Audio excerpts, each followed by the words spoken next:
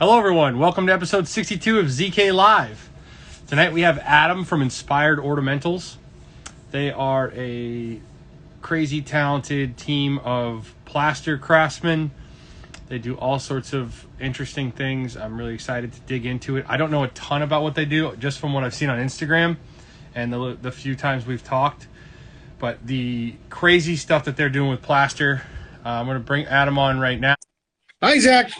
How you doing? Good. How are you? Doing well. Welcome to ZK Live. Thanks for coming on. Thanks for having us. So, Adam, can you just start by telling us what it is that you guys do, and we'll start there. Okay, so Inspired Ornamental is at our core, we're a decorative plaster company. All right, so we do historic restorations of theaters and churches. We also do high-end decorative plaster crown molding. We do decorative plaster ceilings, ceiling medallions, niches, domes, all that kind of stuff. So that's the core of what we do. We're a decorative plaster company. But we've also expanded into mainly a mold making company. So we do a ton of restaurant decor for all different restaurants all over New England. Yeah, we make molds for surgeons. We do medical simulation. We do molds. We do custom plaster busts for different clients. So we literally do everything. We don't say no. I love it. I requested a plaster mold bust at one point, and my wife vetoed that, and she said that she was not a fan of a bust of me being made and put in my house. Understood. We could have done it though. I know that, and I was very excited. I thought it would be hilarious, and one day we still might, and leave it in the shop as a joke. Obviously, I'm not so full of myself as to want a bust of myself seriously, but no offense to anybody that does. So how did you get into all this? So I kind of fell into the industry back in 2007. I was a fiber optic tech. So we'd run cable underground, and then I'd sit in a nice air-conditioned van. I'd splice it all together. It was I thought I'd be there forever. It was a great job. But the economy started going down. My wife and I bought our first house, and I was laid off 2 weeks after we bought the house from the fiber optic tech company. So I scrambled, and I was doing anything I possibly could just to continue to pay our mortgage. I was delivering food for a friend of mine who owned a sub shop. Another buddy owned a farm, so I was baling hay, plowing a field, whatever I could do. And then a guy that I was friends with worked for another company doing what we do, doing decorative plaster. And he said, "Hey, listen, we're hiring if you want. Are you looking for a job?" And I said, "Yeah, I'll do anything, you know." And we started there. I worked there for 10 years. I fell in love with it.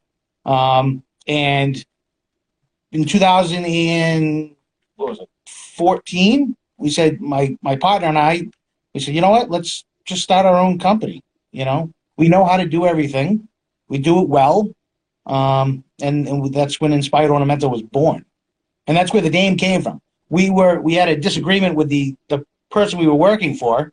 And I always say, well, you know what, he inspired me to start my own company. So, and here we are going into our 7th year, right? That's amazing. So it was a bad situation that turned out to be one of the greatest situations, you know, that ever presented itself. Yeah, and so do you compete against that guy today? I honestly don't even know if he's still in business. So I don't think we really compete against him anymore. I know he really downsized, and there's not a lot of us, you know. Yeah, that's my next question is who is your competition? We kind of compete against companies out of New York for the most part. There's a couple big companies that have been around for hundreds of years. So if a designer or an architect doesn't know about us, then they'll go to those guys because that's just who they know. You know, so a big thing for IO is just trying to get our name out there. There's still a lot of people that don't even know we exist. We have our key clients that we just work for over and over and over again, you know. all in the high-end builders and remodelers, you know. But, you know, our goal is to, you know, introduce ourselves to grow the company, grow the brand awareness so that they don't go to New York. You know, there's no sense. It drives me crazy when people go to New York, they have all this molding made and all that. And I'm like, you know, we're right down the street. We're in Salem. We're 30 minutes north of Boston. We'll do it for a fraction of the price. Yeah. And that's why we're hopefully going to be working together on that project coming up. And, you know, the designer is in New York, and they're like, yeah, we're going to an art consultant to price this job. So do you think you can beat the art consultant from New York City? I was like, I'm pretty sure we can beat an art consultant from New York City. Do some decorative plaster. I think we have a good shot. We'll put it that way. I just have to think that there's an absurd markup just by once you say I'm an art consultant from New York City, I have to think that doubles the price. I would say so. I would say, we have a pretty good feeling that we can come in on. If we can't, we're doing something wrong. Yeah, I think so. I think so. So what is the core of this plaster that you're doing? Let's start at the beginning. What is the plaster that you're working with generally made of? So we use a super fine casting plaster. So it's just gypsum, but it's refined. It's very, very fine. So when you mix it up, it casts beautifully. You don't get a lot of bug holes, no air holes and no air pockets in it. So that's our primary. When we fabricate molding, we cut a profile knife. Everything's done here. So we'll cut the profile knife and it gets screeded on 90-degree granite run benches. With the plaster, there's a chemical set. So as time goes on, it warms up and it starts to harden. And we just screed over and over with that profile knife, and it cuts the profile into the piece of molding. So when we run pieces, when we cast medallions, we always use the superfine casting plaster if it's going to be a local project. We do ship medallions all over the country. When we cast the medallions to ship all over the country, we cast them out of hydrocap, which is also gypsum, but it has a little bit of Portland cement in it, so it makes it stronger. So they have a better shot at making it to California than if it was just gypsum. Yeah.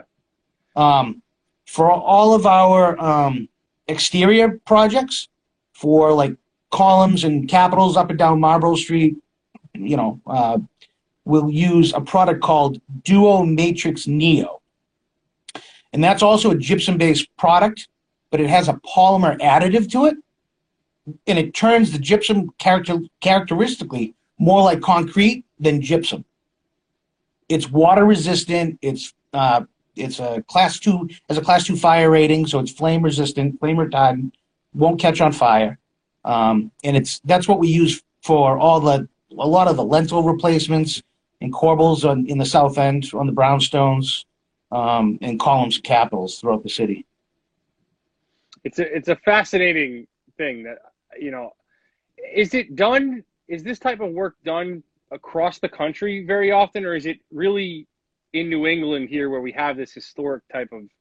It's more like, it's done all over the country, but it's more prominent in historic cities like Philadelphia, Chicago, Boston. You know, that's where you find all of the the old buildings with the architecture that was used, and it's how they built them back then, right? They built them beautiful. You know, you look at a home back then, it's like, wow, this place is amazing, right? Even the buildings, like if you look at all the old courthouses, it's like, wow, that's amazing, you know? So it's more prominent in those cities, but we have a project in Houston, Texas we're doing right now. So it's done all over the place, you know? And what are the advantages and disadvantages to like millwork, like putting your crown up made out of wood, which I would imagine 95% of the country is putting up crown made of wood. Yep. You guys make crown molding out of plaster. What are the major differences? So some of the benefits of plaster versus millwork is It doesn't shrink or expand due to a room's humidity, right? So if you go into a house in different seasons, you'll see that fine line across the ceiling. You go, oh yeah, all right, right? Or in the gaps, they'll split. The miters will open up. Plaster is seamless. It doesn't move. It doesn't expand. Doesn't contract. That's primarily one of the major benefits of it. If the building does shift, like in Boston, all the buildings shift all over the place. The molding's been up there for 200 years. So you'll have a couple of cracks, but the crack goes all through the wall, throughout the ceiling, right? It's not just in the moldings, right? So, and it's fire resistant. That's the other. I think it's a big, God forbid there's ever a fire in a home, but if there is, and there's plaster molding and a plaster ceiling medallion, those are items that are not going to catch on fire. If you have millwork or, God forbid you have the 5-pond molding in your house, goodbye. I mean, that stuff is it's toxic, right? It's not eco-friendly, but plaster is completely non-toxic and eco-friendly, right?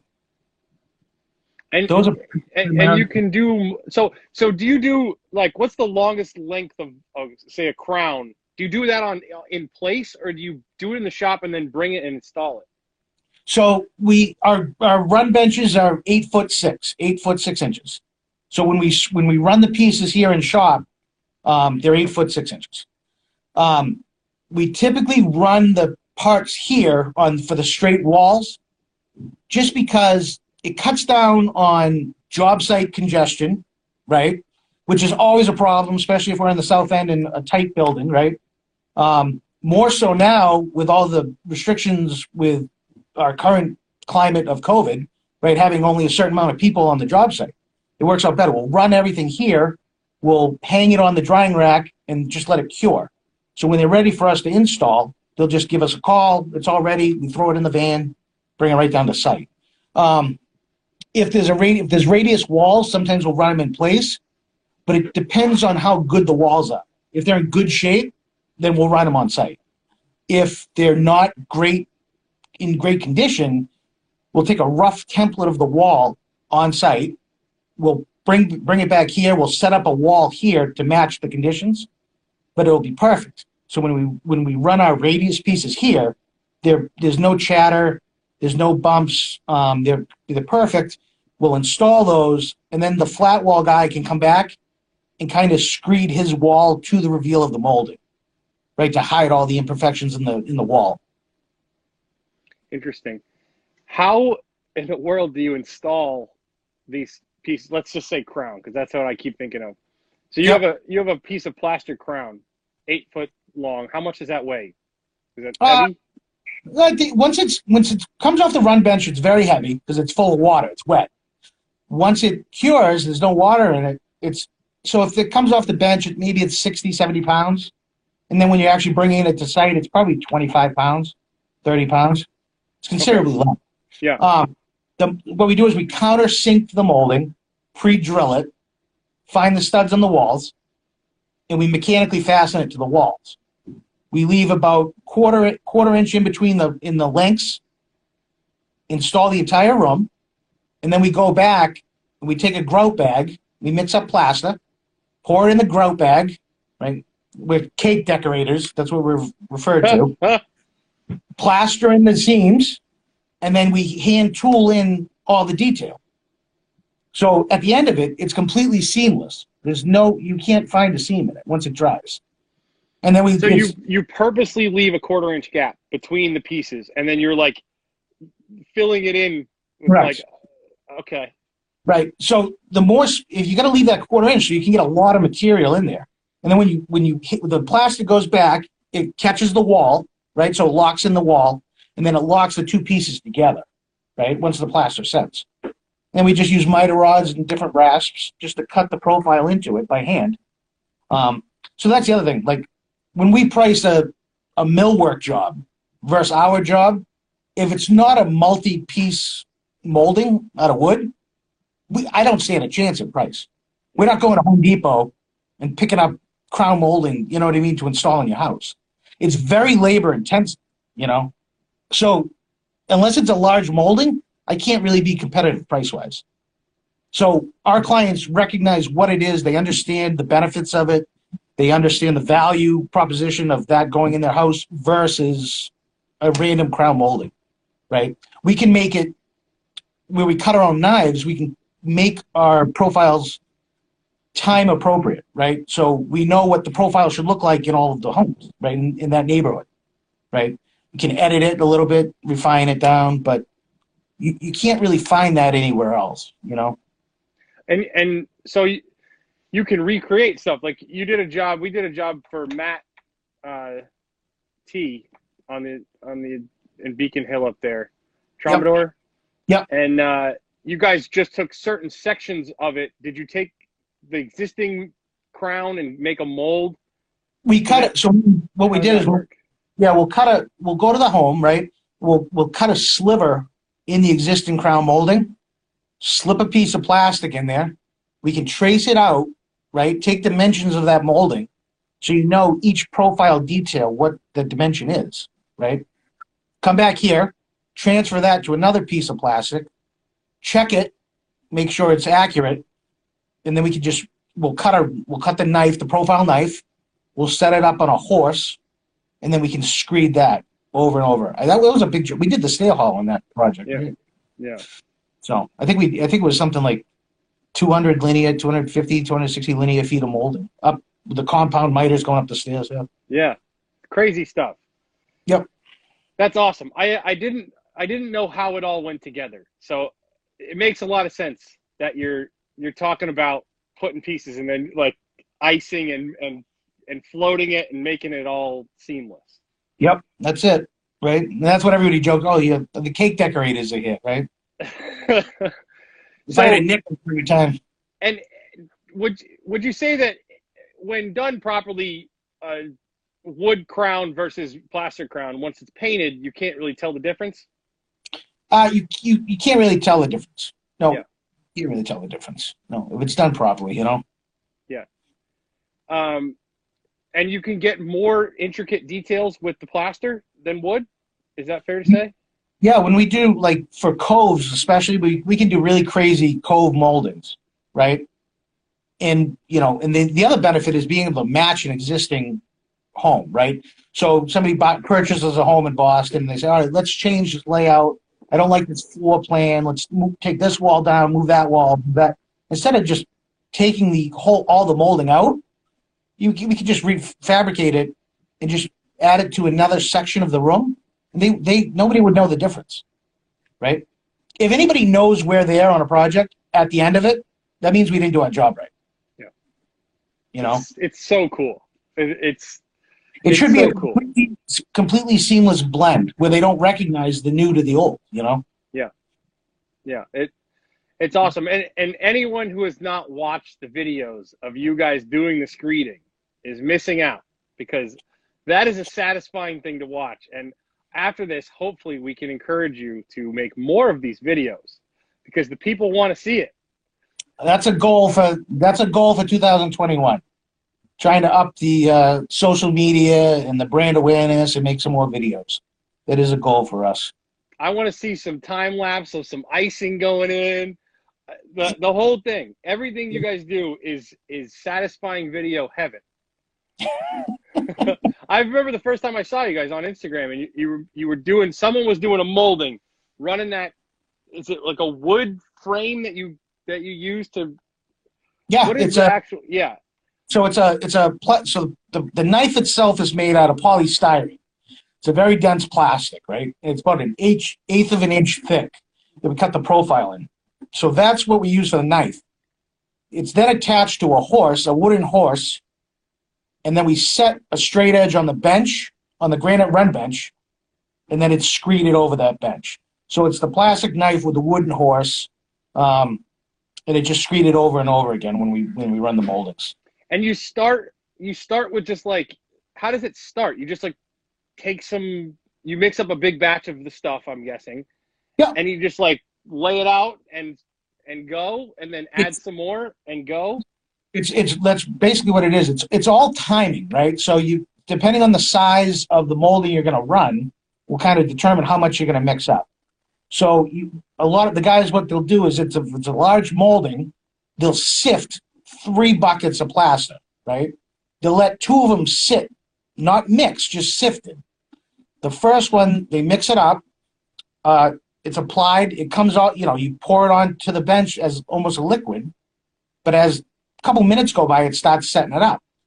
All the parts are also reinforced. So you'll put down a layer of plaster first. You pass the horse, so it kind of cuts the rough profile of the molding. So you know where it's going to sit. And then we add the fiberglass to that area. So then another layer of plaster goes on. So the moldings are backed with fiberglass or sisal. We use sisal a lot. Sisal, you kind of, if you see it on one of our job sites, it looks like blonde hair, right? But what it is, it's actually the leftover waste of the agave plant. So when they make tequila, they throw away the husk of the agave plant. And then they refine that and process that. And then, so we use that as our reinforcement. It's a great material. Now, is that what they've always done in plaster for, all of time? Yeah, so our industry really hasn't changed, right? It's kind of done the same way it's been done for hundreds of years, right? You cut a profile knife, you run it. The mold making is considerably different than what that used to be. But as far as running the parts and installing them, I mean, we have hand tools now that are, drills that are mechanical instead of fastening it with nails or hand fastening it. But the way we create it and run it, it's the same way that it's been done forever. Cool.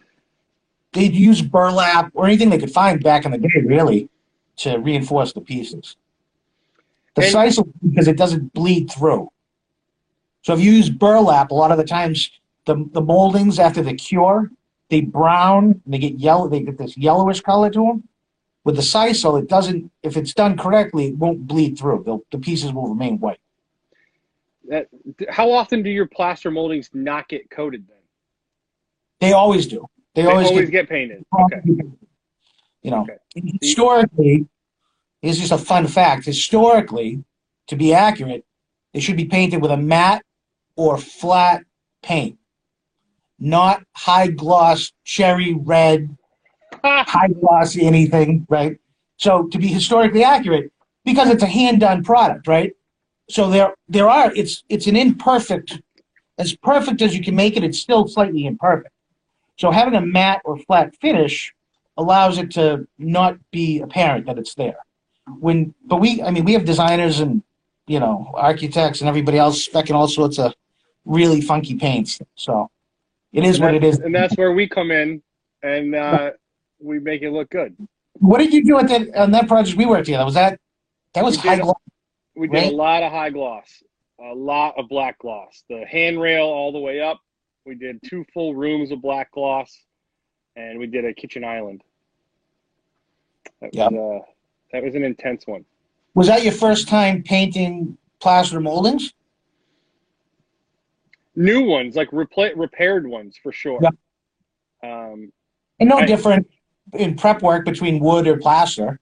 No, we paint a lot of plaster walls, so it's all the same. Right. But it's so interesting to me to see the way you can just create this molding from nothing. Like watching that liquid go on in the shaping of it and over and over and over, and then you end up with this piece of molding that 99% of the population thinks the only way you get that is going to Home Depot and getting a piece of wood. Right.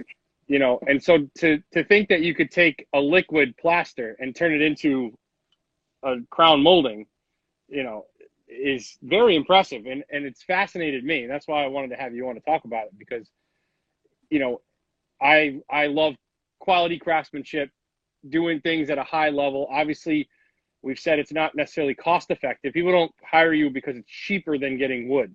Is that fair to say? Right. Yeah, correct. Yep. Yeah. And that's the same thing with my business. Like, we're not hired because it's cheaper, but we're hired because we add value in other ways. Yep, that's correct. Yep. How long has this practice been being done? Someone asked, where is this done first? Like, I just picture this as being done in like Greece in like No, Europe, England. 2080 Yeah. BC or something. But Yep, no. do you know much about the history of this type of work? Yeah, a little bit. I know, like I said, like everything we do, basically everything here was brought here from Europe, right? So that's where all of the knowledge kind of came to the States from, right? It was all done in Europe, Ireland, Europe, England. And when everybody came over here, that's kind of when the trade migrated over here, right? It didn't obviously exist prior to that, right? But everything we do, carving and sculpture and all that stuff, that's been around for thousands and thousands of years. Egypt, you go to Greece, all the history, all of the sphinxes and everything, that was all hand done, right? Yeah. So you do a lot of these moldings. What about the restoration work? That's kind of, I mean, that's replacement, but you also do like crazy restoration stuff, right? Yeah, this past year we just finished up the second phase over at St. Paul Parish in Cambridge, Mass. We did the Ascension, so behind the altar of actually Jesus rising, right? That's called the Ascension. That's in the back of the church, right? So it wasn't structurally sound. It was very old. It was dilapidated. There was water intrusion, and it was basically falling apart. So what we did is we basically did a site survey. The staging was erected. We did a site survey. We found out which areas of the wall were compromised, and we made a game plan. So I think we made 5 large molds on site on the staging. So what we did is we cleaned the existing Ascension in the areas that were going to fail, that were failing. We sealed it using shellac, and then we created brush-on molds. We did one of the angels, we did a couple of the disciples. So we did when you do a brush-on mold, we use a platinum silicone, and it's done in 3 layers. Each layer should be about 3/8 thick. One bonds to the other, and so on. Once that's cure, it's clean. The back of the rubber is cleaned, and then we make a support shell for it. So it'll support the rubber mold once we peel it off the existing detail, right? So once the plaster is cured for the support shell, that comes off. It's laid down on the staging. We peel off the rubber mold. We can then cast a detail into that, and it'll capture all the details that are existing, right? So we always like to make a cast first and pop it and check it, make sure that it's perfect before we go demo the failing area, right? So, right, because then you just like, oh, shit. That makes sense. There's no going back. So we went in and we made molds of a ton of different things. There was a big coffered ceiling at the top with rosettes that were loose, and they were just basically time bombs ready to let go and fall 80 feet to the altar. So we checked those, we secured everything. A lot of reframing takes place above the ceiling and behind the existing Ascension, just to make sure everything's secure and structurally sound. We cast plaster panels for the flat wall area, secured those, and then blended everything in together. So we've been at the church. We've done a couple different phases of that church, and there's still one more phase to go, which is going to be the biggest and the longest phase. So I don't know if we're doing it next year or the year after, but. So in order to make a mold, you have to have a sealed surface so that when you put your stuff on there, it'll let go later. So you usually use shellac? We usually typically use shellac to seal the area. The biggest problem is sulfur. If there's any sulfur present, the rubber will not cure. It just won't cure. It's like the number one thing in mold making. If you don't seal, and even if you got to seal it at least 3 times, just to make sure that there's no sulfur, right? If there is any sulfur, that whole area will still stay gooey, stay sticky. It just will not cure. So to make sure, and who knows, right? And a lot of the times back then, there was the calcimite paint, right? which just turns to mush also, right? So you got to seal that, make sure that's sealed to protect against that. It's basically a fail-safe. If you do that first and you mix your rubber correctly and you apply it in the timely manner, you should be good. You should have no issues. And is all of this brushed, or you spray these things on? It's all brushed. So when we do it on site, we use just literally chip brushes. So we probably go through 2,000 2-inch chip brushes, 2 to 5,000 a year, doing brush on molds. Yep. Yeah. And what's the rubber? So the first coat that goes on, what's it made out of again? It's silicone, but it's a platinum-based silicone. So it's a high-end silicone rubber. And is it solvent based then? What is that? What do you mix that with? How does that come? In a bucket actually, ready to use? It's a 2-part. The type that we use is actually a 2-part mix. So it's 1-to-1 ratio for that product. Yep, that's it. It's just 1-to-1. It's a platinum base. It's A to B. And you can mix it in large batches. And you have for the rebound, you have about half an hour or so for a pot life on that. Half an hour to 40 minutes of work. Have you ever tried to spray it? We had a project. We were gonna get the spray gun for it. But back then I didn't have a compressor that would hold enough pressure to actually spray it on. So we never did. So we haven't actually done it. I'd be interested to see that. That'd be fun. Yeah. So, but what about, do you get into issues where if things go inside of things, like if it curls, how do you mold something and then if it won't come off then? Like the mold is then now stuck. Well, it's not, we use it. So there's different durometers of rubber. So the rubber that we use for the brush on that has, if there's a model that has severe undercuts, we'll use it'll have a 25. So it'll be rebound 25. So it's a very flexible rubber. And where it's a brush on, we can actually peel that rubber off and out from underneath the areas. I see. So it's not a rigid thing you need to get off. You can. Very soft. So the rigid part is the shell, and that's what actually supports the flimsy rubber. Okay. It lets it hold its form, you know? That's fascinating. I need to see this in real life. So essentially, there's nothing you can't get a mold of. Like, correct. You go to any project, whatever it is, and you can get the mold of it. Once you have the mold of it in the silicone, you can then make a mold from that to make another mold. Like, yeah. So what we do a lot of times, it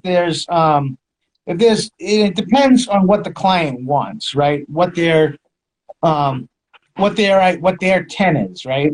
So a lot of the times my 10 is different than their 10, right? Yeah.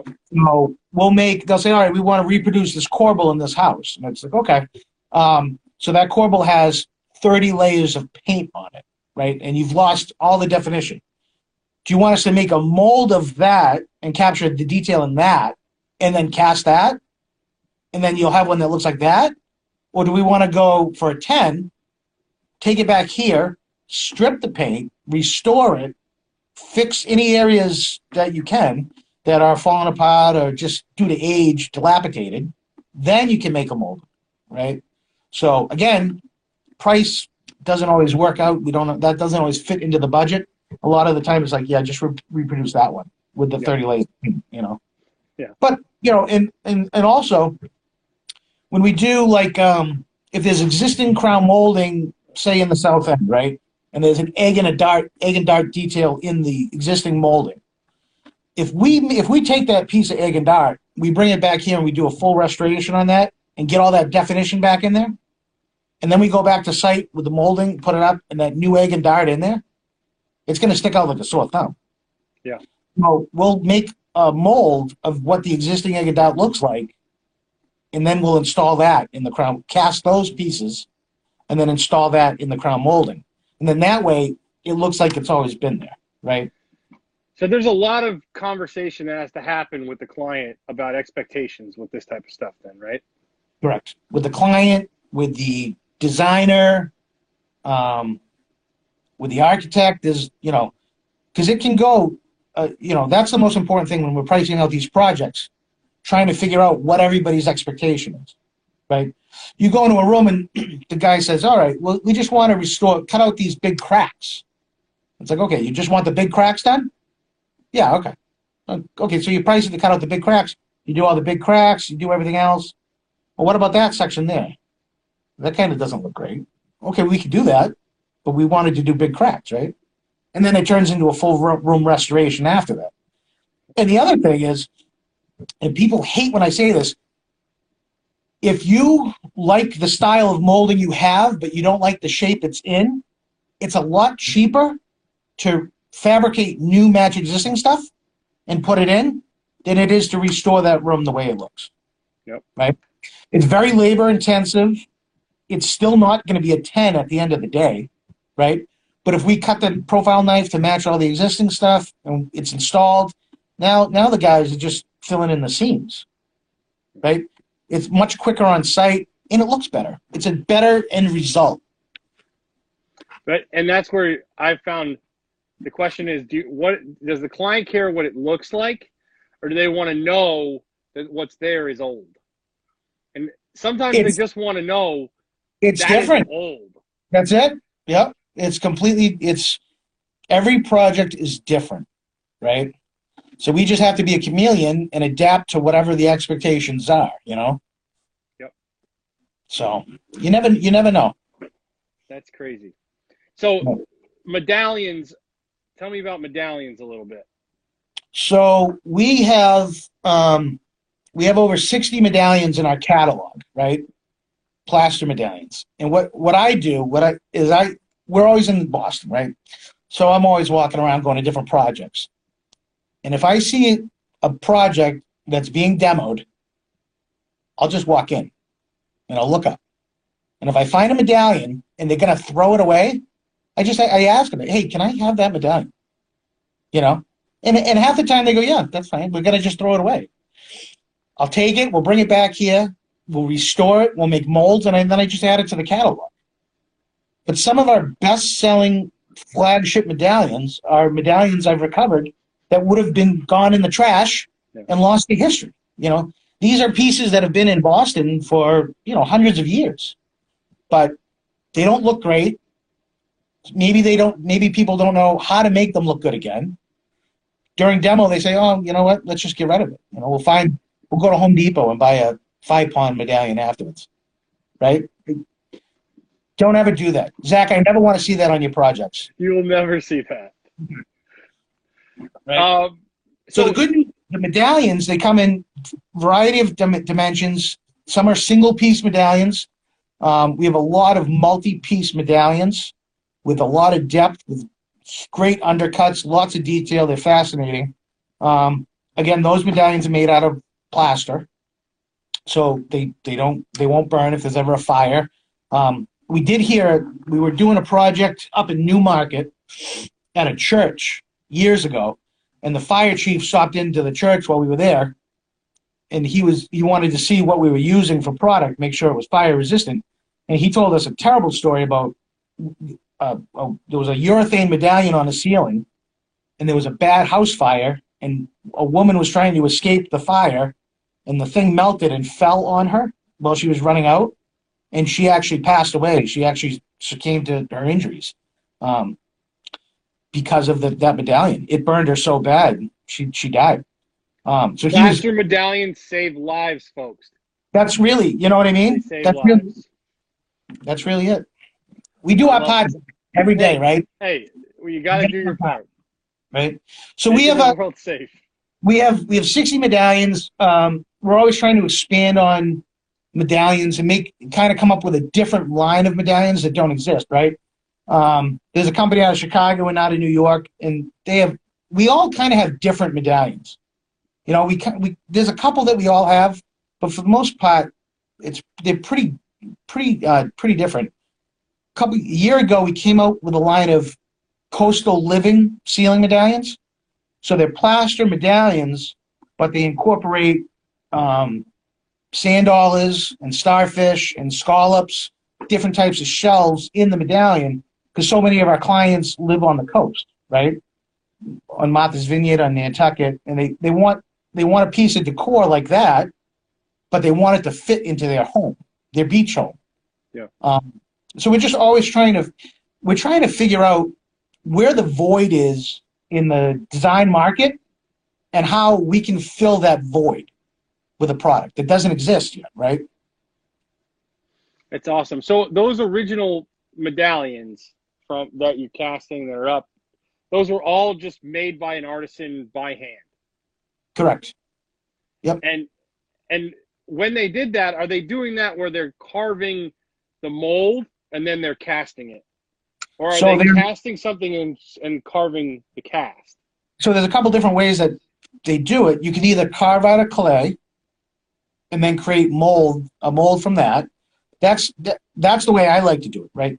So we can cut a profile knife for a medallion. We can set up a jig and spin a medallion out of plaster. And then we can actually carve the detail on the medallion in quadrants, make a mold of that, and then cast 4 sections out of plaster. Put those all together, point it in, and then we can make a mold and a shell of that. So then when we cast that piece, it has all that detail in it. Interesting. So it's a long process to get going to create it, but once it's done, and it's in your inventory forever. It's crazy. Right? And it's crazy that you came from fiber optic cables to this. Like, you didn't go to art school and do sculpting as your career and get into this. Do a lot of your guys have like art backgrounds and sculpting backgrounds, or no? No, not really. It seems like all the sculptors could get jobs with you. Basically, I mean, when we look to hire somebody, right, we're looking for somebody that has good character and is teachable, right? Yeah. That's it. Can you come to work on time? Can you stay off your phone? Yeah. You know? Will you put in the extra hours when I ask you to put in extra hours? Do you care? Right? Do you care about this? Right. The good thing about, what we do, it's a dying trade, right? So when we get these young kids, I'm not going to live forever, right? But this company hopefully will. So you could take the company over. You know what I mean? Yeah. Do you think about the future? Is it just not a paycheck? We love teaching these kids to do stuff, right? So that they can then carry on this skilled trade. Yeah, it's amazing. Like what you guys are doing, like to be in a dying trade like this, and that, like people don't go to trade school and learn how to do this stuff, right? Right. Yep. If you don't work for a company like you'll never learn how to do this, right? Correct. What does your team look like? So we have a team of 8 people, right? Myself and my business partner Kevin. Kevin has been he worked at the previous company with myself. So it's him and I. It's we have Jill. Jill's a member of our team. She's one of the pointers on site. She does the installs. She does all the pointing. She also worked at the other company previously. She came with us. We have another gentleman, Abdul, who is Moroccan. He's from Morocco. And he's actually the guy, when I worked for the other company, he's the guy that kind of taught me everything, right? His English isn't great. So my old employer said, all right, you go with him. Just do whatever he tells you to do, but you communicate with all the guys on site. Because he can't, right? So he kind of taught me everything I know about plaster, about pointing and running pieces. Brian came from Pepsi. He was with Pepsi forever. Wanted just a change, came aboard with us. Jared, young guy, learning a lot of stuff, taking a lot of initiative. Worked a couple different sales jobs, kind of looked for something else, came aboard. And we have Danny. Danny's a sculptor. He is a sculptor at heart. Loves movie props. He actually was a mask maker for a long time. Made a lot of latex masks. And I hope I'm So not when you leaving saw that resume come across your desk, you must have been like, "Holy crap, where this? Let's so go." Danny, he found us, right? So we had just moved. So we started the company in my garage, right? So shout out to my bride, Lauren, who's really the backbone of this entire company by raising our 3 children, you know, and when we started, she was a single mother for the longest time because I would just work crazy hours, right? And it was a blessing and a curse having your shop at your house, right? So it's like, all right, go inside, have dinner, put everybody to bed, and all right, I'm going to go back out there and finish doing what I got to do, right? So when we moved to our second facility, we went from, 200 to 300 square feet, which is, just a cramped space, hellish to work in, to about 1,800 square feet. We were moving into that building, and Danny just showed up. He just came in with a resume and said, I want a job. I said, well, we're not even set up. He's like, I don't care. Like, whatever. This is what I want to do. I hate everything else I've ever done. Can I be a sculptor? I said, yeah. So he came aboard, And is he the one who's sculpting these busts? He sculpted all the busts. Yep. He does all the busts. He does a lot of pieces for capitals and whatnot. He does he does all the casting for the medical simulation stuff. So the studio is crazy right now. So then we had to move from that within a year and a half. We had to move from that studio to this other studio right down the street because we ran out of room. We had no room.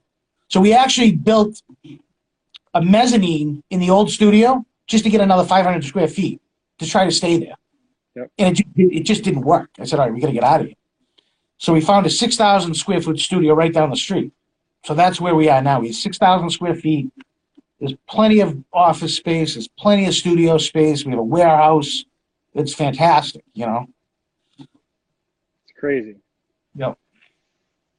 So let's talk about these busts because we got to get that out of the way.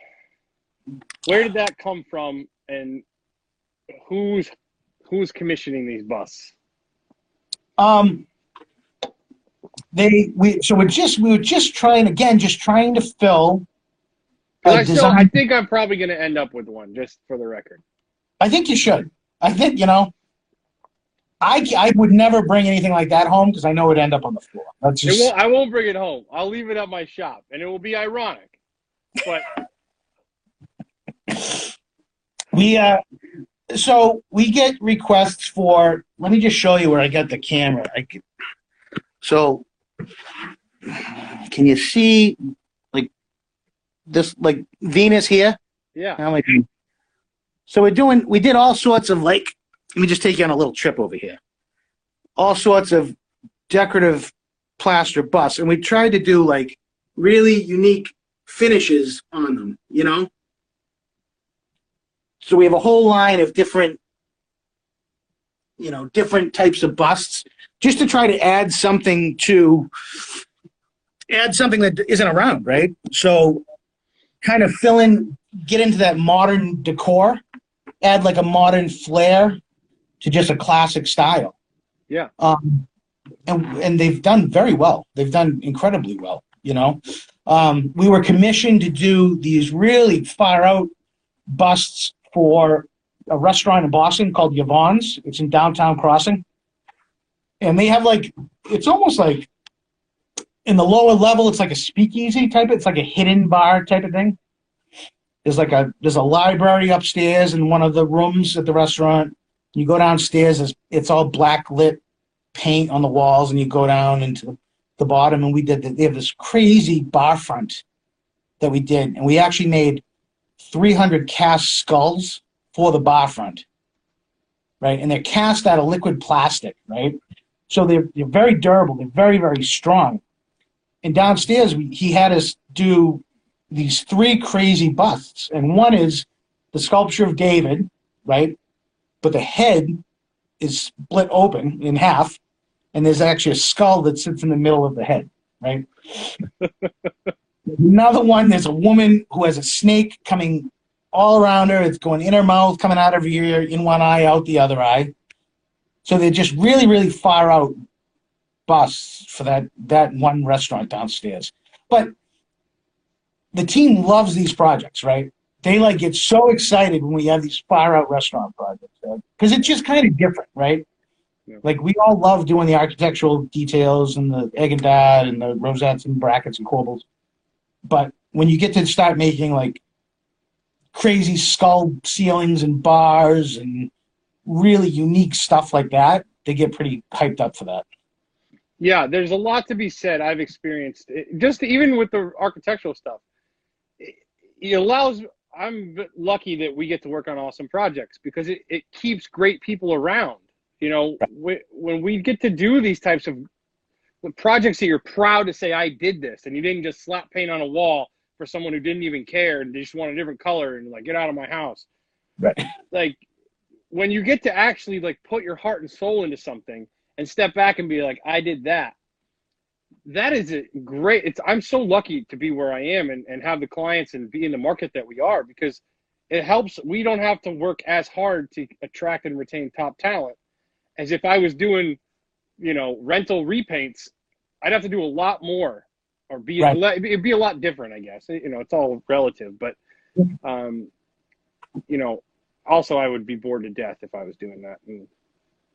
No, it's fun. It's fun sitting down with, you know, these designers, and they have these visions, right?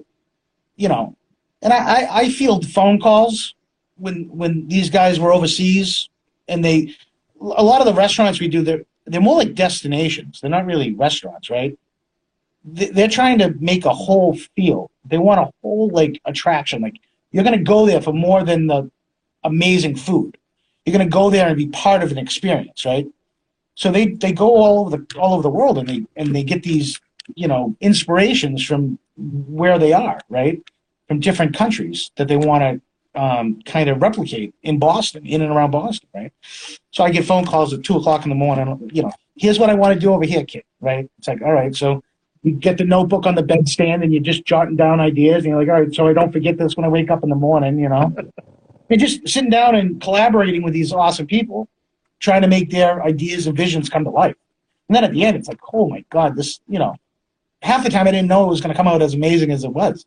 You know, they're telling you their ideas, and you're like, okay, you know, maybe you know, one of the projects we did for a restaurant is they wanted a boiler door to hang behind the bar. So he wanted a 5-foot diameter boiler door, right? But they wanted it lightweight, only weigh like 40 pounds, right, to hang up. I was like, all right. And we just worked together, and we designed a door, and it had the name of the restaurant in it. You know, the day it was founded, all that stuff, a couple of details on it, sculpted the hinges, the handles, and then we made a giant mold. We cast it out of resin, a thin coat of resin, and then backfilled that with foam. And it only weighed about 40 pounds. So that's amazing. So you have to be pretty, well, maybe not up on it. Does it change much? But you guys are coatings experts or materials experts. You have to source quality ingredients. You have to mix them at the right ratios. You have to know your stuff. Is that was stuff you learned during the 10 years working? It's something I'm imagining you continue to learn to this day. What does that look like? So we use a company called Smooth On. They're our material distributor, right? They're down in Pennsylvania. And through our experience, there's other companies out there that make different products, but I know that if I use the Smooth On product, I'm not going to have any issues. They're not the cheapest, but it's a lot cheaper to do it once, right? Than use a shitty material and have it fail and then have to start all over again, right? So what they do is pretty amazing. They have a whole lab down there where they're constantly tweaking their recipes and evolving, changing things, and they'll also make custom recipes for us. So, for example, we needed a lightweight vertical concrete mix, right? And the one that they had, Smooth On had a latex additive in it, right? That you had to add to the concrete. The only problem with that is if you ship it and the latex freezes, it's trash. So we had them engineer a dry latex that was just added into the bag of concrete. So it had the fiber, it had the latex, and all the concrete in one bag. So there was just, you did 6.5 pounds of water to a 50-pound bag of concrete to get the vertical mix. And you can trowel it up walls. You can actually have it, it'll actually pack out about 4 inches thick off the wall vertically, and you can carve it.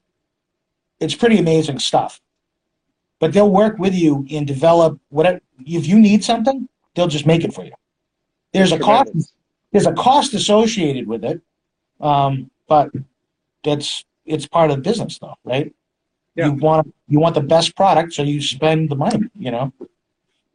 Yeah, I'm a big believer in that. And again, when clients are coming to you with like creative, outside the box wants and desires, there's the caveat is, all right, well, there's got to be some flexibility of budget here. Right. You can't have everything awesome and cool and unique and be really cheap too. Right. And another thing Smooth On will do is over on Beacon Hill, we are doing an exterior fireplace it's one of Matt Tromado's projects also. And it's a brick fireplace, but there's different concrete elements like the hearth, the surround, and they wanted it to look like brownstone. So Smooth On can match, I think, 4,200 Benjamin Moore colors. So if you just take a color swatch, the client will pick a color swatch, you can send that to them, and they will create that color for you in their lab and give you the ratio you need to mix in with the concrete to get that color. I love it. So it takes away all the headache on our end. Yeah, which is a beautiful thing. It's like the paint store mixes my paint for me. I don't have to custom mix the paint. It's quite nice. Right. So you said you were measuring the water by pounds. When you are mixing these products, are you using digital scales to be very precise? Is there some leeway with that? Is it by texture? How do you mix this stuff? So plaster is done by appearance, right? It's basically 2-to-1, 3-to-1. And when somebody's starting and they're new, what we tell them is you got to have, when you add your water, right? And then you add the plaster on top of that. You sift it in slowly. When the top of your bucket looks like there's little islands in an ocean, then that's what it should look like. You should have little islands in the top of it, you know? And so that's how you do it with plastic. That's the best way to do it, to get the best consistency. And it should be like sour cream, you know? Not as thick, maybe, a little bit less thick, maybe like a yogurt or runny, you know. But with the concrete, certain products you have to make sure that they are weighed appropriately or they're not going to cure, you know. Or if you add too much water to that vertical mix, it becomes like water. You can't put it on, you can put it on the wall, but you can't add any more to it. It's just going to fall off, right? So that's important, that weight ratio has to be perfect. If you want to, 4 inches, think about 4 inches off the wall vertically. It's insane, right? If your ratio is right, then you're good to go. If it's not, you're screwed. You know? Yeah. So different products have different tolerances. So now I would imagine it sounds like in the similar boat that I am now, where like you start to become it's so cool. I'm just starting to finally get there, where you start to get to be a resource for the creatives, where someone can come to you and go, I have this like general idea. How do we make it happen? And I'm a big fan of that because the competition goes away. The profitability is much better when you're talking about, I'm not competing with everyone as a commodity. You came to me, you want this thing, the price should kind of be a consequence here. You know, I'm not going to gouge anybody, but, you know, have you found that this type of stuff, you can keep pretty good margins doing this because it's so niche? I think we're able to, you know, keep our margins good because of the quality that we provide, right? So, and we joke saying that we're the PAC division of Construction. Do you know what that stands for? No. Professional Ass Covers Division, right? So, and what I mean by that is, if there's a problem, right? We've been on so many job sites where there's a problem that arises, sometimes to nobody's fault, just a flaw in something. They come to us and they go, how can we fix this? What can we do? What's the fix? What's the solution? And that's what we do. We just try to come up with solutions to help all our trade partners, right? Because if they're successful, then we're successful, right? Yeah. The whole idea is just, for us, has been just build solid relationships, always be there for your trade partner, no matter when, what time. That phone rings, try to answer it within 24 hours, try to, get back to them and solve problems. One project we were on, the flat wall plasterer wasn't the best, right? But he's what fit that budget. They brought him on. They had ordered all of these light fixtures from overseas with 3-inch canopies or 3.5-inch canopies, so they just barely fit the light boxes, right? And the plaster that was going to the light box, I don't know if he assumed there would be larger canopies to cover the ceiling area, so they looked like trash. There were holes, you could see everything. So what we did is we sat down with the contractor and we developed these small little medallions. We spun up these tiny little 4.5-inch medallions, so that we would put them in wherever there was a light box in the ceiling, we'd put those in there. So we made it look intentional. Instead of just covering up this one that's wrong and that one over there that's wrong, put them everywhere so they look intentional, right? Yeah. And then it saves everybody. It's a quick thing to come up with a solution to. It's not very expensive, but it solves the problem, So that's what we're always trying to come up with an idea or a solution to a problem, or trying to figure out how can we do it differently, how can we do it better, try to do it more cost effective, so that we fit, because we don't fit into everybody's budget, right? We just don't fit into the budgets a lot of the times. And once the term VE comes out, that's when I know we're gone, right? Yeah. We're gonna have to value. We had spec $200,000 of luxury high-end plaster crown molding, but we had to value engineer it, so there's no molding now, so you're gone. So, right? Yeah, the first time we talked about doing a project together, and I was looking at that house, and I sent you those pictures, and I was like, yeah, you want to come down to Providence and take a look at this project? This is a unique thing. They want to restore this crazy molding that's all deteriorated. And you're like, yeah, man, send me pictures. I'll give you a rough budget. If they say yes, I'll come down. And I was like, I guess it's probably kind of expensive, but, and then you sent me the proposal and I was like, I understand why you did that, because it's not an inexpensive thing to do. And if you're running around just throwing prices at people and spending all that time, once someone's done it, they probably know what to expect. But the first time around, they're like, oh yeah, just let's have some plaster repaired. And It's not as simple as a couple $100 or even a couple $1,000. Right. I don't think a lot of people really understand the time that goes into it, right? Like that project you're talking about, there was a decorative ceiling, there was an astragal with a plaster enrichment in the corner of the ceiling, there was a multi-piece molding, there was a picture rail, I think there was 5 or 6 different enrichments, then there was the soffit with all that. So we would literally need to make molds of all of those different items and then put it all back together. Yeah. So it's very labor intensive, right? Yeah. To store it, to cut the knives, to run it, to fabricate it. And I just think, I don't think people really understand what goes into it, right? You're not just running to Home Depot and picking up, or the local lumber store and picking up some molding or whatnot and just throwing it up. It's just not, it's apples to oranges, right? Yeah, and would you say it's 50-50, the mold making and preparation versus the producing of the actual piece? What is the ratio of time spent, like, when you're doing the restoration stuff? In that case, where you have this stuff, it's deteriorated, you want to try to replicate it. Are you spending 70% of the time getting to the point where you can cast it and put it back up? How does that look?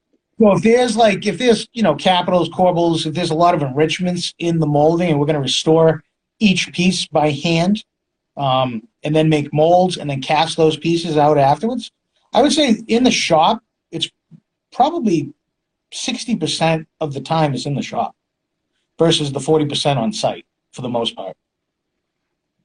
And every project is different, but we allow when we do these projects, we're building the schedules. It's important that they understand, we need 2 months to get ready for the install, right? Because a lot of times we'll get calls and say, oh yeah, we need, molding over here. It's got, these are the pictures, and said, all right, well, we have about 2 months worth of prep work. And they're like, well, we need you on site like in 2 weeks. It's like, okay, well, so just to show people, this is kind of messed up, but this is the thing what we're talking about, right? So you had that thing to recreate, because all of this is water damaged and destroyed. But that was... You have all efflorescence all over it, right? And that's what happens when you have water intrusion, right? The plaster, it has all these salts and minerals that are dormant, right? And once the plaster it's hit with water, all of those salts and minerals start to get activated again, and it just turns to powder. Yeah, so if we went up there and tried to touch that stuff, it would all deteriorate. Yeah. And luckily, on that project, if we end up doing it, there's 3/4 of the room that's intact. So you would go and you would do your molds from that type of stuff. Yeah, we'd make molds off the good things in the room, the good areas, and then we can match existing ones and replace it in that area right there. And then would you say, so what about if say, sorry, I'm just going to put back up the, so if, say there wasn't an intact section, right? And it's deteriorated. Can you like put some sort of like hardener thing on there to like make it not deteriorate so that you could cast that? Like when things are starting to really fall apart. No, they're done. So behind that molding, so a lot of that molding, the old moldings were run in place on lath walls, right? So the plaster keys into the lath, right? Once that water comes down and wrecks, and all that plaster kind of falls apart, starts to deteriorate, those keys break. So the molding is now not structurally sound anymore. At some point, it is going to just collapse to the ground, right? So whenever you have the efflorescence like that, there's really no coming back for it. A couple of paint companies make something that you can paint over it to stop the spread of it, but it doesn't address actually the bigger problem, which is behind it, right? Yeah. It's rotted. It's toast, right? Wherever you see water damage, the good rule of thumb, it's probably 3 or 4 feet away from that you can see, that has to come out, because that molding in the back is probably also deteriorated. Yep. It's crazy, man. It's absolutely crazy. And it's so cool to think they were building stuff like this all the time. That picture, like when you go in that room, like we're so lucky to get to walk into rooms like that. Like that's 12 feet up on the ceiling. There's more detail in that ceiling than I can imagine. And that project, it's hard to see in those pictures, but there's like 9 different colors. And they wanted a price to repaint that room. I was like, man, I would say you're $40,000 plus to paint this room, but I'm not putting a hard number on it, because I'm going to be here for so long by hand painting the flower petal red across all of this thing. And so that leads me to my next question. When you do, say, the medallions, like how often are the medallions one color? So then the room next to that room in that house had it had like 2 colors in the whole room. And it was so much more boring to look up. It had similar plaster detail, but it had clearly been painted, and they didn't want to spend the money to paint it really decoratively. So they just had these 2 blah colors up there. And all of that character in the details was essentially gone away, even though you could see it. it wasn't highlighted the way that other room, which has 9 different colors on the ceiling, it highlights all those details. How often do you see the medallions now getting many coats, many colors to highlight, or are you seeing mostly a uniform? Yeah, we don't see that too often. No, typically they're white, or they're whatever the shade of the ceiling is, or off one shade just so it kind of stands out a little bit. But typically not, not, I haven't seen that in a long time, actually. Too bad, because having walked from one room to the next, it is so impressive to walk into a room that has 9 different colors on those type of details, where the flowers are this color and the petals are this color and the this and the this. And when it all comes together, you're like, I can't believe I'm looking at this. And you're in another room, and I mean, the detail is just like, it's just such a letdown. Yep. You go from a room with the wow factor, right? And then you go in the other room and you go, all right. Yeah, it's cool. But the other one is like, I'm in a royal palace right now. I can't believe I'm in this room. Yeah. But when you go to quote a paint job, it starts to make a lot more sense. 10 right? times. Yep. 100%. And that's the thing, right? It doesn't always fit. Like, that number doesn't fit into that budget. So they'll pick a formal dining room, right? Or something like that on the first floor and do that one wow room. And then the family room or whatnot, they're just like, well, we're just hanging out. We don't really need to impress anybody, right? Let's just do the basic colors. Yeah. I definitely want to paint some of your medallions with a bunch of colors. So that would be cool. No, that would be very cool. Hopefully we can find a designer that wants to go nuts and a client that has the budget. Because we started messing around with some spray paint earlier this year, kind of doing like color splashes on some modern types of medallions. So that's what I was always saying. We made these really crazy looking medallions of all these vibrant colors and sealed them all. We just need to find a client that has a modern wants that modern decor, crazy decor, that standout wall or ceiling art piece,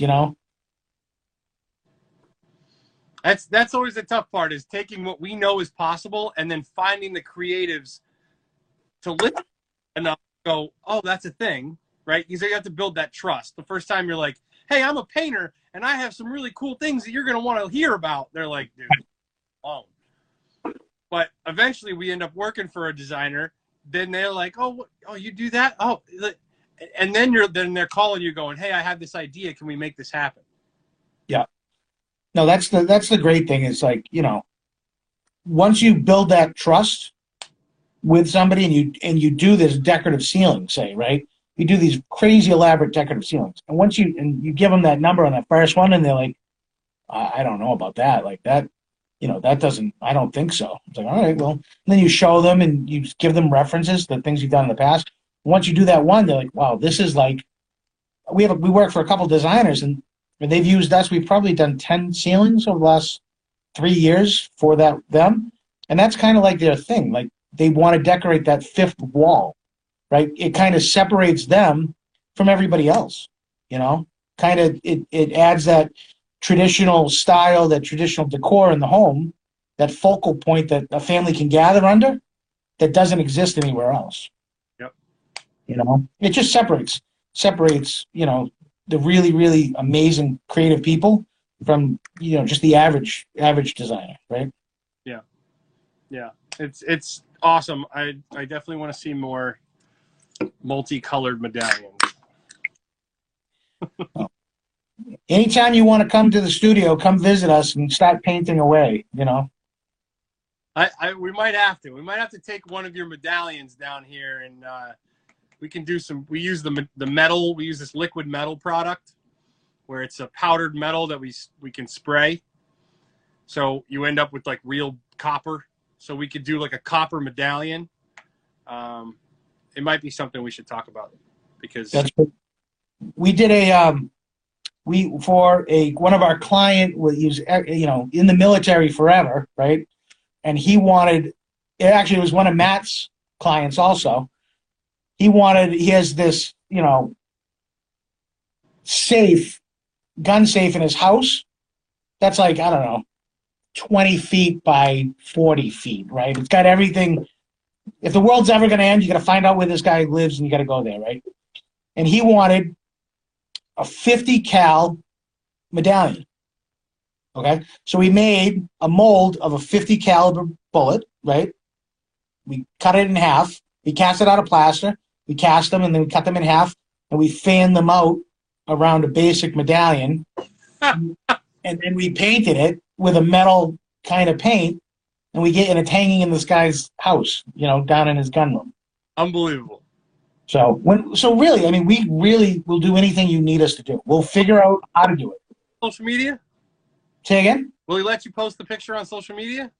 I don't know if I posted the picture of that medallion on social media. It probably is in our feed somewhere. When we get off later, we'll work on. We need to see more of your stuff. I want to see your feed and all that stuff you're doing because it's so fascinating. Thank you. Yeah, no, I mean, that's the great thing about our industry and our team. Everybody loves what we do, right? They love it. They love, I think they do. They tell me they do anyway, right? They keep coming back every day. Yeah. Right? They love it because it's always different. It's always creative. When we had somebody in the studio with a little bit of downtime a couple weeks ago, so we started a line of mirrors, right? So we use our medallions, and then we cut the centers out and apply a mirror in the center. So it's just another piece that doesn't exist in the industry. It's just a completely different thing that anybody's ever used before, right? So you take an existing medallion and you just pop a mirror into it. They can be painted upon request, any color you want it done, and we just loaded it up into the store. Just always looking for a void in the market or a new type of decor or wall panel, something to fill it. Just and I feel like our job is to give people ideas of what to do, right? I want to have our Instagram feed be an inspiration to designers and architects. I want them to look at it and go, oh shit, we got to do this. I have the perfect room. I have the perfect client for this. Let's do this. Let's stand out from everybody else and be really different. And that's the power of social media, and it's worked for me because when you can show on a daily basis what you're doing, and then when you're talking to someone, hey, you go back. I was talking with a guy today. I'm like, yeah, here's a picture of this, and then here's a picture of this, and it's all at your fingertips, and they can go look at it. And it's very powerful to be able to show what we're doing because it's unique. Yep. And it's a tool for a designer's toolbox. Exactly. Same thing like you guys do, right? You guys do, you paint, but you do different paint than the average painter, right? Like, same thing. It's night and day, right? Your 10 is different than everybody else's 10. Exactly. And when we obsess on perfect. And then we can come down from that a little bit. But we are spending all of our time going, all right, let's forget about the budget as the most important thing. What aesthetically we make happen? What can durability-wise we make happen? And that helps separate me from everybody else. Right. Going, how do I do it cheaper? How do I do it cheaper? How do I do it cheaper? Right. What would you say are the biggest obstacles? What are the toughest things you guys struggle with in your business? Well, I would say right now today is just the current climate, the current, COVID situation. We're at the tail end of projects, right? So every project that kind of slowed down or just got delayed, it's just a trickle down effect to us, to painters, to the finish guys. So trying to battle the ebbs and flows of the construction industry is probably the most challenging thing, right? So typically December, January, February, last year was different, but typically those months of the year aren't like everybody, December kind of slows down. They're like, all right, holidays are here. Let's kind of, we'll just shut these job sites down or nobody's really motivated to pull the trigger on different things, right? And then same thing with January and February. And then we just then it's just complete haywire, nuts from March, all the way through November. It's just crazy. So just trying to diversify and pivot the company to manufacturing medallions, mirrors, busts, stuff like that to fill in those ebbs and flows in the business model. So I would say right now that's the most challenging thing for us. And then the other challenging part is getting somebody that's willing to sit down, who doesn't understand what we do, and give us the time to actually teach them what we do and make them understand that I'm not gouging you on price, but the labor that my team puts into it is astronomical compared to all these other people out there, right? It's just, like I keep saying, it's apples to oranges, right? If you want to price it to go get wood, don't call me for a price. I cannot compete with that number. Like if it's a budget thing, I can't even come close, right? There's no shot. No shot. That's interesting. And I love the idea of trying to balance the ebbs and flows. Like that's why we built out the shop the way we did. And we do a lot of stuff in the shop. And it's been a great way to balance that ebb and flow because I can bring people back to the shop. I can work on some things in the shop. We can not being on site all the time and being, we can control our timeline and our environment a lot better. What percentage of your work is direct to client? I would imagine it's probably pretty small. It is very small. It's mostly, we work for primarily the same 6-7 builders, right? High-end builders in Boston and around New England, right? Very rarely will maybe 5 to 10%, will work for an actual client. We worked for a gentleman down in Huntsville, Alabama. He built a home down there, and he ordered 13 medallions for his home. So he bought the medallions, and he said, well, now I got to find somebody to put these in. He said, will you come down here and put them in for us? I said, sure, I'll give you a number, and you can.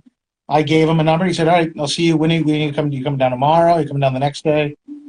So we do work for clients, but typically most of the work is through general contractors or will be brought in by an architect or a designer. They'll handpick us.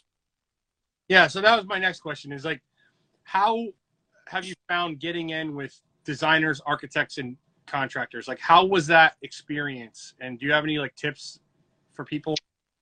No, so a lot of the connections we have now are from the last 17 years, building relationships with these guys, over my career in the industry. Just them knowing that they can trust us, we'll be there for them, we'll do everything that they need us to do, right?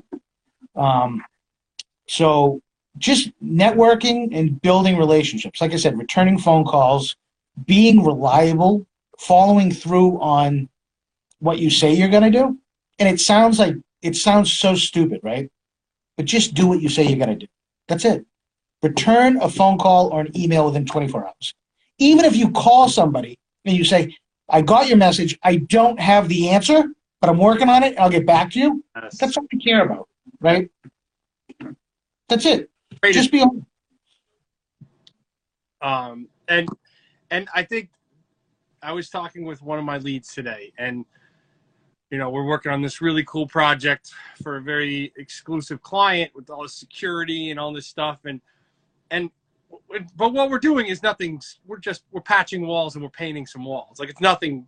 The work itself is not some kind of monumental thing, but the only way we ever get the phone call to do this project is from years of saying what we said we were going to do time after time after time, and years go by and you develop a reputation. And the ultra high-end clients, the awesome clients that are willing to pay a premium for your services, they're the only way you get there is over a long period of time of consistently showing up and doing quality work day in and day out. And, you know, I think that's an important lesson for people is like, there's no shortcut to this stuff. No, the struggle is real. It's not for weak people, right? Like, it's a roller coaster, right? Some days you wake up and you're like, this is the greatest freaking thing in the world. I'm a king. I do my own schedule. I do everything on my own. It's great. And then the next day, you say, oh, shit, is Home Depot hiring for $18 an hour to push those kids? That might not be a bad gig right now, right? Totally. There are days where you're like, I'm going to hang it up. This is it. I'm a failure. I suck.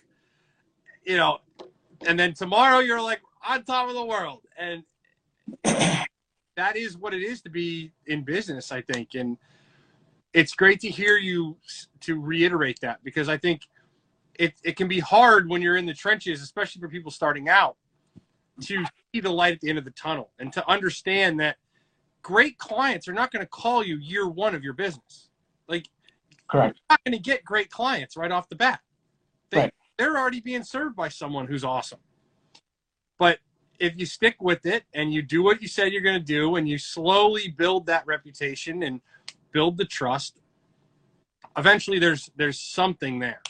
I think one of the other things that's really important is, so we'll bid a project, we have our number, we have our profit built in, we got to, make it happen. But if something doesn't go right, that's not, and if it's not the client's fault. So I would rather lose $10,000 and do it right, and then have that client come back to us for the next 20 years. Yeah. You know what I mean? I don't care what it costs. I just want it right at the end of it. That's it. That's really at the end of the day. That's what it's going to come down to, is making sure everybody is 100% happy with the end result and they want to use you again. Whether it takes 2 weeks extra, whatever. I just want them happy and I want them to come back and use us again. I think that's what it takes at the level that we're playing at. Is I'm here, my team knows it. We are here to do whatever it takes to get the result that everybody wants. And if I have to learn a hard lesson of, an expensive lesson, I will learn it and it will make next time better. And, we'll just keep getting a little bit better each time. But if I start to play this tit for tat, oh, no one can get over on me, I have to be even and get at, that's not a relationship. And that's not how I don't think that's how you build a lasting business. And doing that with our clients, all of our high-end builders that we work for, they know the quality of work we do and what the services we provide, right? So we rely on them to bring us on these projects, right? They're our resume. So they'll say to the client, they'll build us into the budget because they want to use us, right? Even if their client's like, oh, that's kind of high, don't you think? They're like, you know what? We don't want any headaches. We want to use Adam and his team because we've worked with them for the last 10 years. We love them. We don't want to work with anybody else. So that's why, it goes both ways, right? So they'll go to battle with their client to use us to get the end result that they're looking for. And we make sure that they're 100% satisfied. Their client's happy, the contractor's happy, everything's perfect. That's our goal, right? Just customer service is the most important part of our business, right? It sounds silly, but it is. It's the most important part. Because if nobody wants to work with you, you have a shitty attitude, they don't want to work with you. You don't have a business. You don't have customers. There's no margin. There's no profit. You might as well go to Home Depot and push the carriages, Yeah, it's not about the product you're producing. That has to be good. But it's about that experience. And that was a lesson that took me a long time to learn because I'm a passionate craftsperson first. And I used to really believe that it was all about delivering an amazing paint job. And I thought that would keep people coming back. But, the truth of the matter is that's not what keeps people coming back. It's how did I feel? What was that experience like? And, when someone calls us and they know it's going to get done right, no matter what. Yep. You know, that's what we hang our hats on today. And that's not an easy thing to do, though. No, it's not. It's important that your team is on board with that mentality, right? Because if they're not, that's not going to translate well on site. Because I'm at the point where I can't be on site every day like I used to. I'm not there filling in the joints. I'm designing different things. I'm bidding projects. I'm running all over New England, right? So it's so important that you have the right team in place that has the same vision that you have. I mean, you have to beat it into them. Like, this is the most important thing. It's yes. Everything is yes. It starts with yes, right? Can you do this? Yes. Figure it out after, but it's yes, right? You keep your clients happy. Right? Every single time a decision comes up, it's like, no, fix it, do it right. Fix it, do it right. Never one time do I go, never mind. Just cut that corner today. Because if you do that, now it's in the back of their heads every time. What should I do here? But my team knows, like, Patty went to that job today. I didn't even go to that job. She set up and worked all day, and I don't have to worry about it because she knows what we stand for. And she knows what decisions to make because I've been consistent. Yep. Like, the conversation goes like this. They'll call and they'll say, this is the problem. And I'll say, what do you think I'm going to say to you? And they know the answer. Don't call. Just make sure it's right. If there's nothing technical, you know how to do it. Just make sure it's perfect. Is the guy on site happy at the end of the day? That's all that matters, right? I don't care if it's more work for you. You're getting paid by the hour, right? Yep. It's good for you, right? Just work the extra hours, right? How do I on site feel? Is the client or is the GC, is the PM, are they happy right now? Okay. If they are, we're good. Good. Everybody's happy, right? It's really the most important part of the business, right? Making sure that everything's done the right way and there's no issues, right? Awesome, man. So we have 3 questions that we ask everybody at the end of every ZK Live. One of them is scary. The other 2 are going to be nice and easy, so don't worry about them. Okay. So I need a DIY tip for someone who's trying to, let's say, do their own plaster moldings. So I want to go make a mold of my face, or I don't know, my dog's. That's a bad example. A sculpture I have, or I broke it. I don't know. I need to make a molding at my house. What is it? I need a DIY tip on how to do it. You call me. That's it. You just call me. There's no, when we hire somebody new, right? It takes, and this is honest, it takes 6 to 8 months to make that person even viable to be on site doing something. I invest so much money in a new person, right? I had one guy work. He screwed up these molds, right? He screwed up these molds really bad. It was like $3,000, $4,000 because he didn't do what he was supposed to do. And he knew he didn't do what he was supposed to do. And he came to me and he said, you're going to fire me now, right? And I said, I can't fire you. It just cost me $3,000 to teach you something, right? We can't fire you. You just can't do it again. You need to learn from everything. So when I say it literally takes 6 to 8 months to train somebody to do what we do. It's not rocket science, but it's all about timing and doing things the right way. So if somebody called me and said, hey, I want to do these moldings at my house, I'd be more than happy to try to walk them through it. But I know what's going to happen in the end is they're going to try it. It's going to come out like shit. And then they're going to call, and then we're going to have to do it. It's probably going to cost double. Right? Yep. So just call and we'll take care of it. All right. That's the first. That's the most honest answer I could give you, right? I love it. Some things are not for DIY. And yeah. I can see there's a reason that you have a dying trade. You can't just pick it up tomorrow. Right? Correct. You have a high barrier to entry, which is beautiful in a business, right? Yep. Thing to have. Yeah, it sure is. Very low bar. We got guys that say they're painters that, man, they'll work for a beer. Right. How about, what is your favorite piece of paraphernalia, plaster paraphernalia, whether it be a tool, a piece of equipment, something something that helps you do your job. So this is a very personal question for me, right? I have this tool that I've had for the last 17 years. It's nothing special. I wish I had it here. I'd show you. It's called. It has a bunch of different names by everybody on the team. It's called the thingamajiggy, the doohickey, and it's a tool I use to countersink the molding. It's nothing special, but it's been with us forever. And the end of it has broken and it's wrapped with duct tape. But I feel like without that countersink tool, I'm nobody. Can you do me a favor? We got to post that on your story later. I'll find it. I'll post a picture of it. Yeah, it's horrifying to look at, but it does its job. But it does its job. All right. So now I need you to dig really deep, and I need you to get vulnerable here, and I need you to tell me the most costly, most embarrassing mistake you've ever made in the plaster business.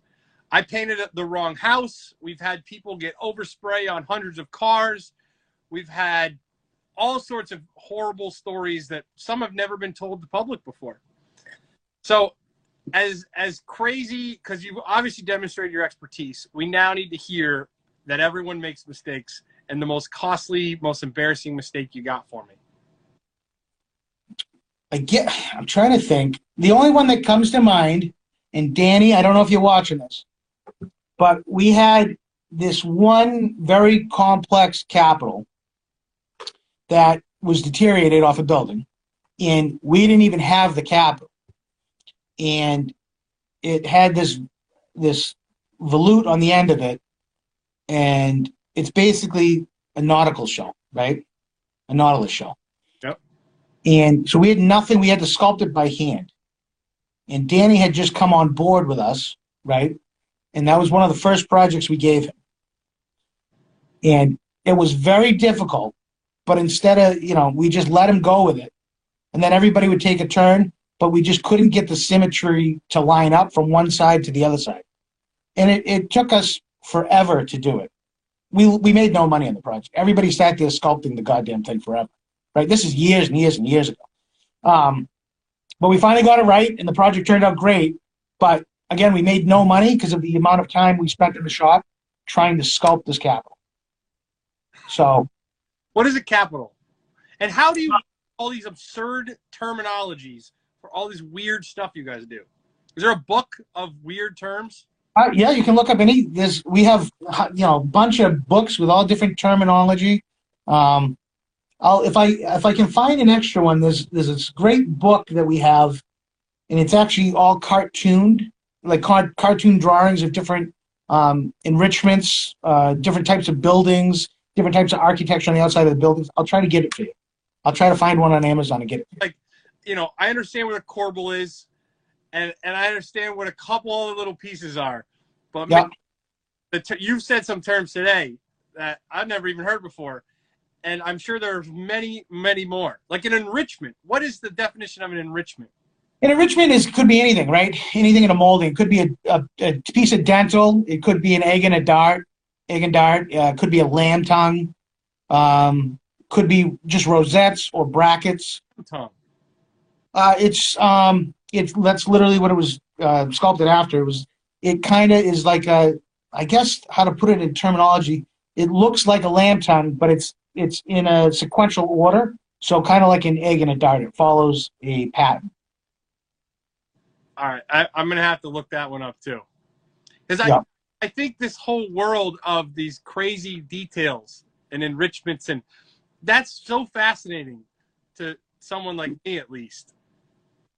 I would love to, when we get into making this blueprint for your social media, I think a weekly post should be the crazy term and a definition of what I think I know what egg and dart is. Whatever.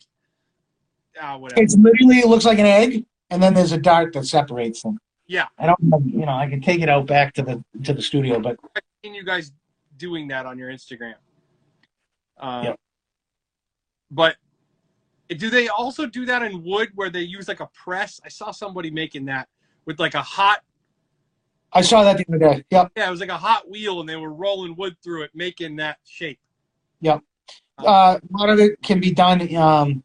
If you have molds, you can make it out of. You can cast like composite into the molds, right? Like wood compo. Yep. But it's carved out of wood. You know, back in the day, they carve it. They carve it all. It's amazing. Yeah, it blows your mind to think about a guy sitting there with small chisels, no mechanical tools, just carving, right? I was at a mansion in Newport not long ago, and we were looking at some millwork, and the level of detail that was carved into that millwork. I mean, it's like lifetimes worth of work. You just look at it, you're like, I can't believe someone did this by hand. It just makes you feel like you should be doing more, doesn't it? Like you're like, I got to do more, right? Awesome. So we're all going to follow you, Inspired Ornamental, on Instagram. Just watch your weekly term, and we can learn about crazy decorative enrichments. Awesome. So we have one more thing before we go. I know we want to talk about this restaurant thing. Yeah. So I just want to give a plug for we work with Koji Management Group in Boston, right? They bring us on to all their restaurants to do the really amazing decor in those restaurants, and those guys are just getting crushed with all of the new guidelines and everything that's been going on. They just financially, it's just quite a hardship. And they've kept most of their guys trying to go, paying out of pocket for them. So one of their trade partners is this girl, Erica. She has a company called Blind Fox Art. So she worked with a liquor distributor to make kind of this New Year's Eve raffle package for them. So if you buy a $50 gift card to either Lolita Cocina Tequila Bar, Yvonne's, or Marielle, those are all restaurants in Boston, in and around Boston, and they're fantastic. If you haven't been there, you got to check them out, right? It's amazing. They're the best in the business. If you buy a $50 gift card to any of those restaurants, you get entered to win this chest that's loaded with booze. It's loaded. The liquor distributors donated everything. There's 1942 tequila. There's an assortment of wines from Yvonne's. There's just all different stuff, and it also comes with a $250 dining credit to be used for a New Year's Eve to go package. So again, you can find the link on Blind Fox Art on Instagram, and you can check out the chest that's there. Lolita Tequila Bars has it posted on their Instagram page too. But a $50 gift card that you're going to use eventually anyway gets you entered into this raffle. And those guys could really use the help right now. Yeah, I love the idea of supporting the local businesses that are hurting right now. So anyone that is in and around the Boston area, check out Blind Fox Art on Instagram. And wherever you guys are, let's keep supporting the local restaurants, because I know that we are feeling some effects. Some people don't want us in their homes, those little things. And that worries me, and I don't like it. If the government had told everyone you can't hire ZK Painting right now, I would be terrified. So, I feel... Hey, I don't even want to get started down this road. Let's... All I'm going to say is, if your job puts food on your table, your job is essential. And that's it. That's all I'll say. It's so scary to think about having to shut down and not go to work and what that means. And I haven't had to do it. And I've had little pangs of it. And it's terrifying. So for anyone out there that is shut down, or is it like, let's all go buy some food from a local restaurant, takeout tonight, and do our best to support those local businesses, because, man, these are crazy times. Yeah, Lolita Cocina Tequila Bar, Marielle, Yvonne's, any of those restaurants, $50 gift card gets you entered in this. Wonderful. Hey, thanks so much for coming on.